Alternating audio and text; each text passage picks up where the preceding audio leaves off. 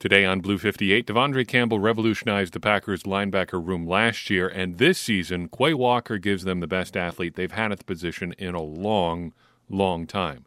So what will we see from this group with expectations flying high?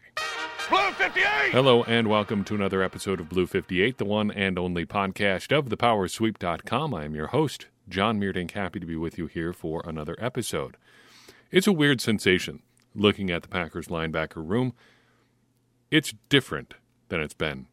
And it's different than it's been in a long, long time. Maybe, as long as I can remember. Maybe in my time as a Packers fan, I can't remember a linebacker room that was quite like this. Some of the 90s teams had some pretty decent linebacker groups. 2010 Packers started the season with Nick Barnett and A.J. Hawk, technically an inside linebacker then, and Desmond Bishop too. The point is, it's weird to look at linebacker and see not an abject weakness, but an obvious strength. It's similar to defensive line for the Packers this year. But unlike defensive line, I'm not sure there's anything else that I want from the Packers linebackers. I mean, you could still, in theory, upgrade the Packers defensive line room. You add somebody who's an all-around plus instead of maybe just a pass rusher in Dean Lowry. Who that would be, I don't know. But the point is there's still maybe a little bit of wiggle room to improve. At linebacker, I'm not sure there's anything else, though. What else would you add? You've got your rock-steady leader in Devondre Campbell. You've got your uber-athletic prospect in Quay Walker. You've got a good backup in Chris Barnes. You've got some interesting other options. Ty Summers, Isaiah McDuffie, Ray Wilborn. Sure, I mean, not starting caliber guys, at least not right now, but interesting in their own rights. And even beyond that, you've got Khalif Bryce and Ellis Brooks. There's a lot to like here.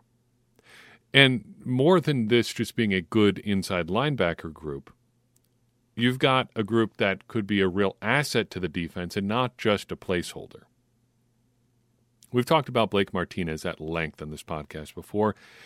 I've probably come off a little bit harsh towards him in the past because he was fine in his own right. He was certainly not a bad player. But one of the consistent gripes I had with Blake Martinez is he didn't necessarily make the defense better. He just didn't make them actively worse. And with weaknesses elsewhere on the defense, that was a bit of a problem. This year's linebackers are more than just adequate. They're more than just placeholders. They should be a real asset. They should be real playmakers for this defense. This year's linebacker group gives the Packers flexibility options. They can, for the first time in as long as I can remember, really dictate to the offense what they want to do. Way back on draft night, we talked about what Quay Walker could bring to the Packers' defense. The Packers have tried to use safeties and lesser players, basically, at that dime linebacker spot. And if Quay Walker is what the Packers think that he is, they will not have to compromise there anymore. They don't necessarily have to respond to offenses who go light in an effort to out-scheme the Packers. They don't have to give up size to beef up their speed at linebacker. They have so many options. And on top of that, they still have all-pro Devondre Campbell coming back for another season. There's a lot to like, and I like it a lot. So let's talk about the individual guys. Maybe not so much individual guys this year as groups of guys, because I think if you're talking about expectations, the only place where the expectations start to differ a little bit within those groups is at the very top with Quay Walker and Devondre Campbell. The guys for whom I have no expectations this year are the two undrafted free agent types, Khalif Bryce and Ellis Brooks. Both are facing serious depth chart issues here. They're not necessarily bad players. Ellis Brooks in particular, very successful college career, interesting prospect to be sure. It's going to be a tough road ahead to climb up the depth chart in Green Bay. I think that's fair to those guys. They're not bad players, but it's a tough road ahead. Low expectations, pretty simple as well. You've got Ty Summers, Isaiah McDuffie, and Ray Wilborn. You're probably looking at keeping two of these three guys, and all of them are fairly similar. So all of them have a pretty similar path toward making expectations. They might vary a little bit. I like Isaiah McDuffie and Ray Wilborn as traditional defenders a lot more than Ty Summers. Summers might be a better special teams player than either of them, but he also has the strike against him of being further along in his contract than the other two. So if you're looking for longer-term team control, you look at McDuffie and Wilborn, save a little bit of money longer term. It depends what you want if you're splitting hairs at that level. But each of them has the same path to meeting expectations. Just make the team. Whatever happens beyond that as far as these guys is pretty much gravy. If you're looking for a big role on defense from any of these guys, that's a you problem, not a problem with the game that they have. They'll probably all be fairly core contributors on special team if they make the roster. I think Wilborn is worth a longer look. A bit of a hybrid safety linebacker already in college. Pretty good athlete. If you want to compare him to somebody else on the Packers roster, he might be the closest to being the extremely poor man's Quay Walker. He has that sort of hybrid ability. He's a pretty good athlete. And of these three, I think he's the best prospect long term. Prediction-wise, in terms of these three guys, I think Ty Summers is done. I think we've seen about enough. I still have flashbacks to the 2020 NFC Championship game for a variety of reasons, but a couple linebackers get dinged up for the Packers. On comes Ty Summers. Everyone at home notices that Ty Summers is on the field, and guess who else notices as well? Well, of course, Tom Brady is going to notice that Ty Summers is on the field, and he went after him right away, and it worked out for the Buccaneers pretty well. So I would predict that Ty Summers is done, just given the presence of some of these other guys on the roster. You can try something else without giving up all that much. I think Isaiah McDuffie is going to make the team, and he's going to break 100 snaps this year on special teams. Shouldn't be that big of an ask for a guy who's going to have the opportunities that he does. I also predict that Ray Wilborn is going to spend time on the 53-man roster this year. I think he's just too good to get rid of and too good to just ignore. He won't do any good just sitting down in the practice squad all year long. So I think he does get up on the 53 at some point this year. In terms of moderate expectations, we've got Chris Barnes all here by his lonesome. What else could it be for Barnes? He's not Devondre Campbell. He's not Quay Walker. He is a limited athlete who has looked fairly limited as a player when given some pretty extensive opportunities. And please don't take limited as bad. I don't think Chris Barnes has ever really been bad on the field. I think whenever he has had struggles on the field, it's just been due to who and what he is as a player. Does that make you bad if you can't execute in a given scenario? I don't really think so.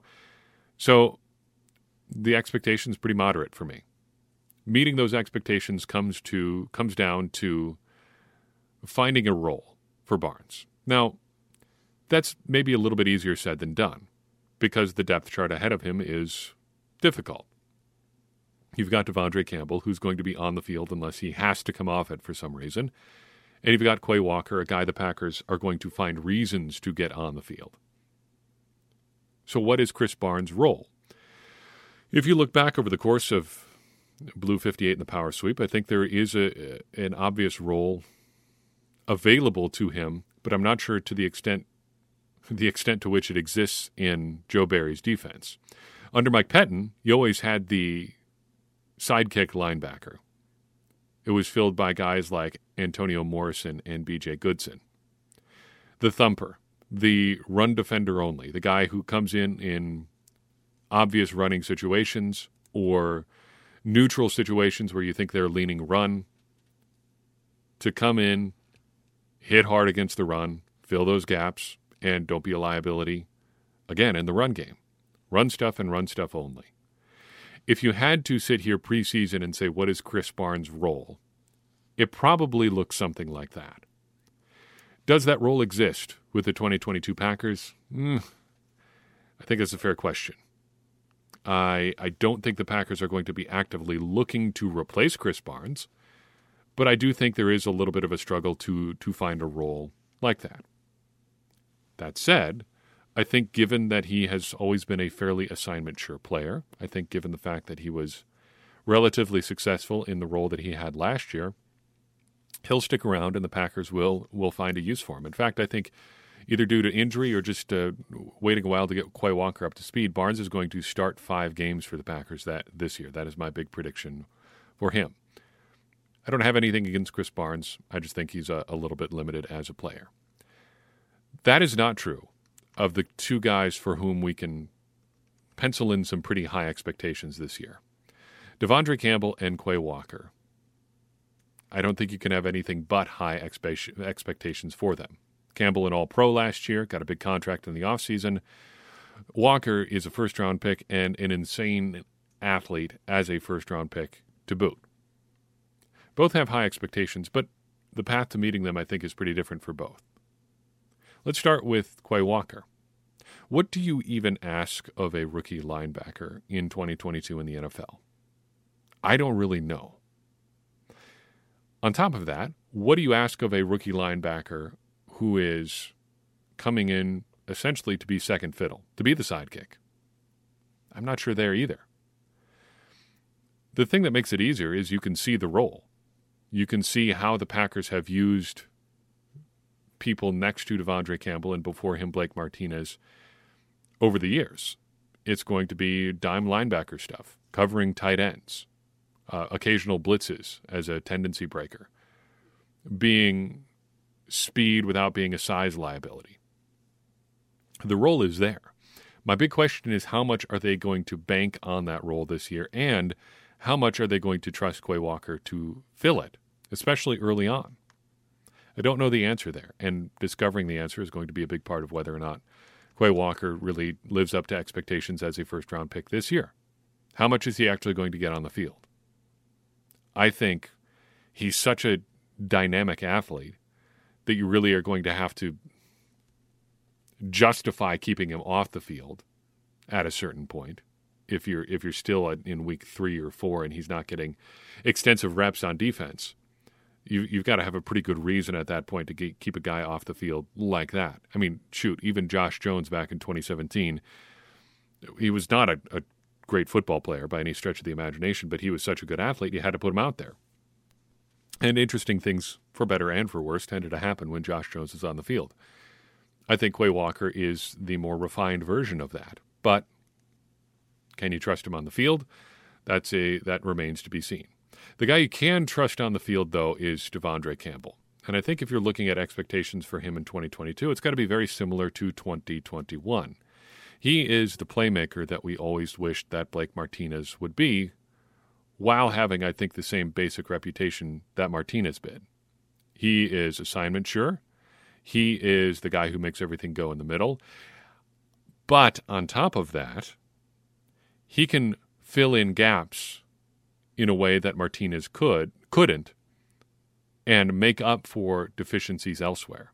I think that is the big difference between Campbell and Martinez. Campbell is better at covering for other people's weaknesses than Martinez was, because he's bigger and a better athlete. He's also just really good at being in the right place at the right time. That is obviously a skill. It can be a learned skill, and Campbell seems to have it. Was a perfect fit in the Packers defense in 2021. I think we need to have that again, and I think he just needs to make a couple more plays on the ball to go from having a great 2021 to having a truly outstanding 2022. My predictions around Walker and Campbell both boil down to ball hawks, making plays on the ball. I do have an extra one in here for Campbell, but I predict that Walker is going to get on the field and will have more than 7, but fewer than 13 ball hawks. That is the stat that we track that basically tries to capture your entire impact on getting to the ball. So a sack, an interception, a pass defensed, or a forced fumble is a ball hawk. Walker will have 7 or more, but fewer than 13 of those. Campbell, meanwhile, I think is going to have a dozen or more ball hawks this year. He had 11 last year, so it's not like this is downplaying it. I think he is going to take a step forward because he started a little bit slow last year. It took him a while to get up to speed. I think he's going to have an opportunity to make more plays on the ball this year, and I wouldn't be surprised if the Packers turned him loose a little bit more as a blitzer, maybe get a couple more sacks that way as well. I also would like to predict that if he is healthy for the duration of the season, that Devondre Campbell is going to finish the season top 5 in the NFL in tackles. This is something that Blake Martinez could be regularly counted upon to do. I think Campbell is going to do the same thing if he is healthy again this year. And I think there's no reason to assume that he won't be healthy.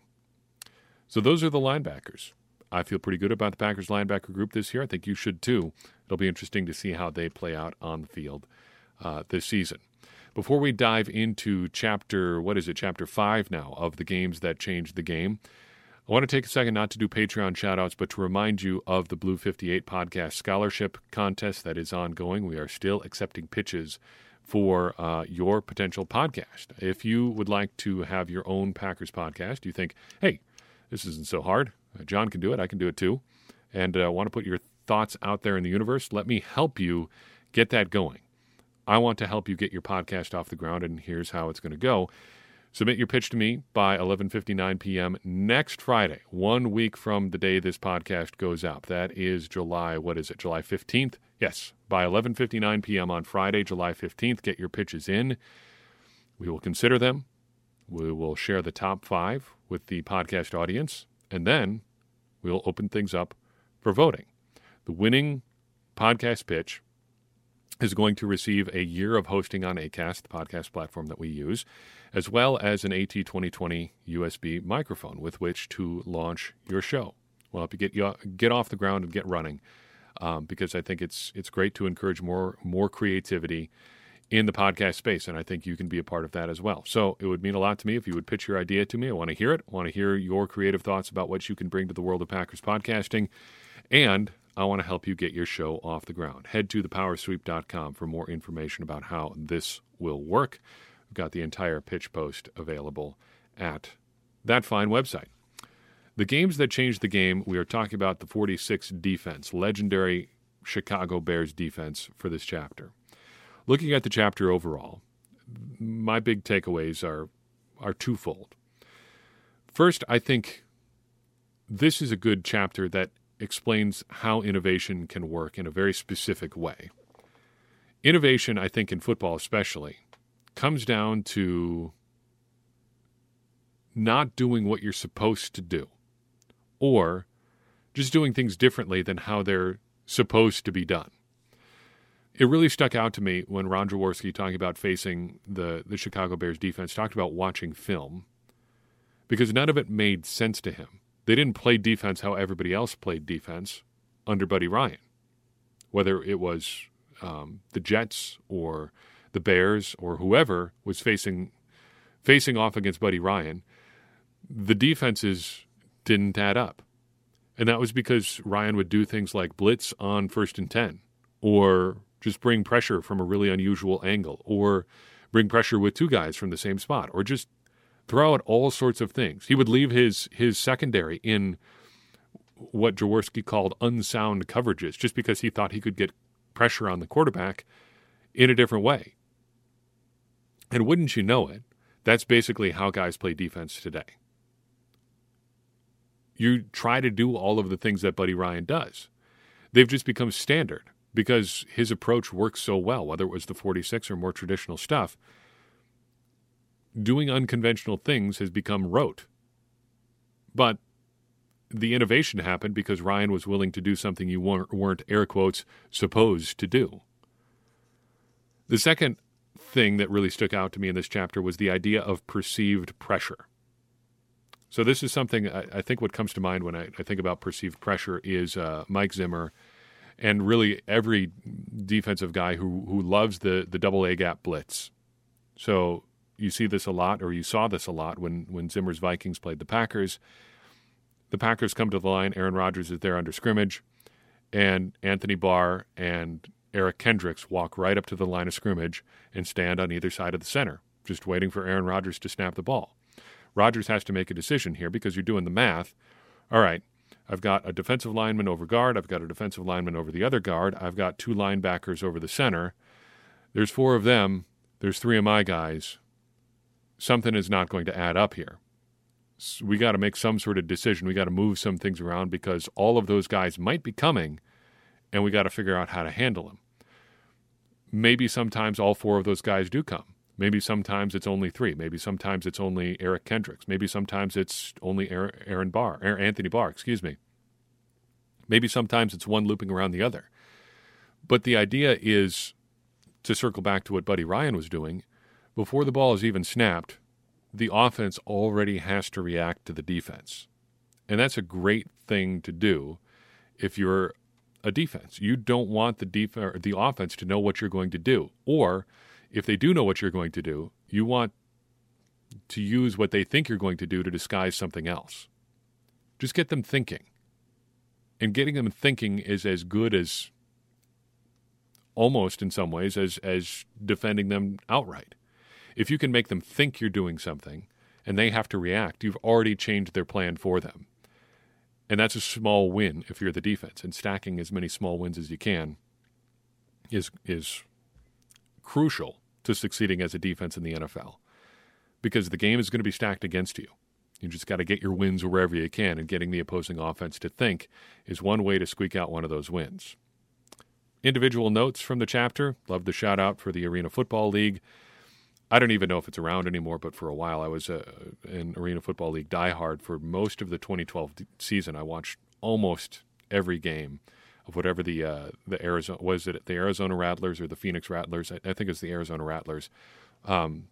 Just loved watching arena football. It was a lot of fun. And if you get the opportunity to go to an arena football game or something resembling it in the facets in which it is still around, I would recommend it because you'll never see anything like it on a football field. Also came away after repeated mentions of Buddy Ryan's military career, wondering how the military affected football. How did the U.S. military affect NFL football? Because given that the NFL got rolling in the 20s, just a couple years after World War II, many of the players and coaches had to have been involved in World War I in some capacity. And then you have World War II ranging from late 30s to 1945. Again, all those guys come back and get involved with whatever they do. Some of them filter up into football. What were the ways in which that sort of mentality or those experiences affected the NFL, and how are they still being felt today? I don't know the answer to that. I just think it's an interesting question because there certainly had to be some effect.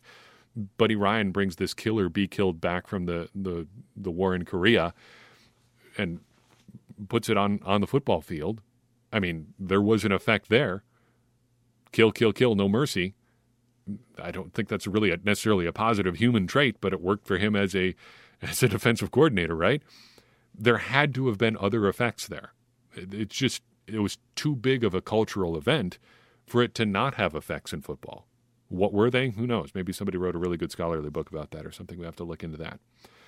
I thought it was interesting. I forget which game it was that they're talking about the Ryan defense, but a game against the Chargers, that's what it was.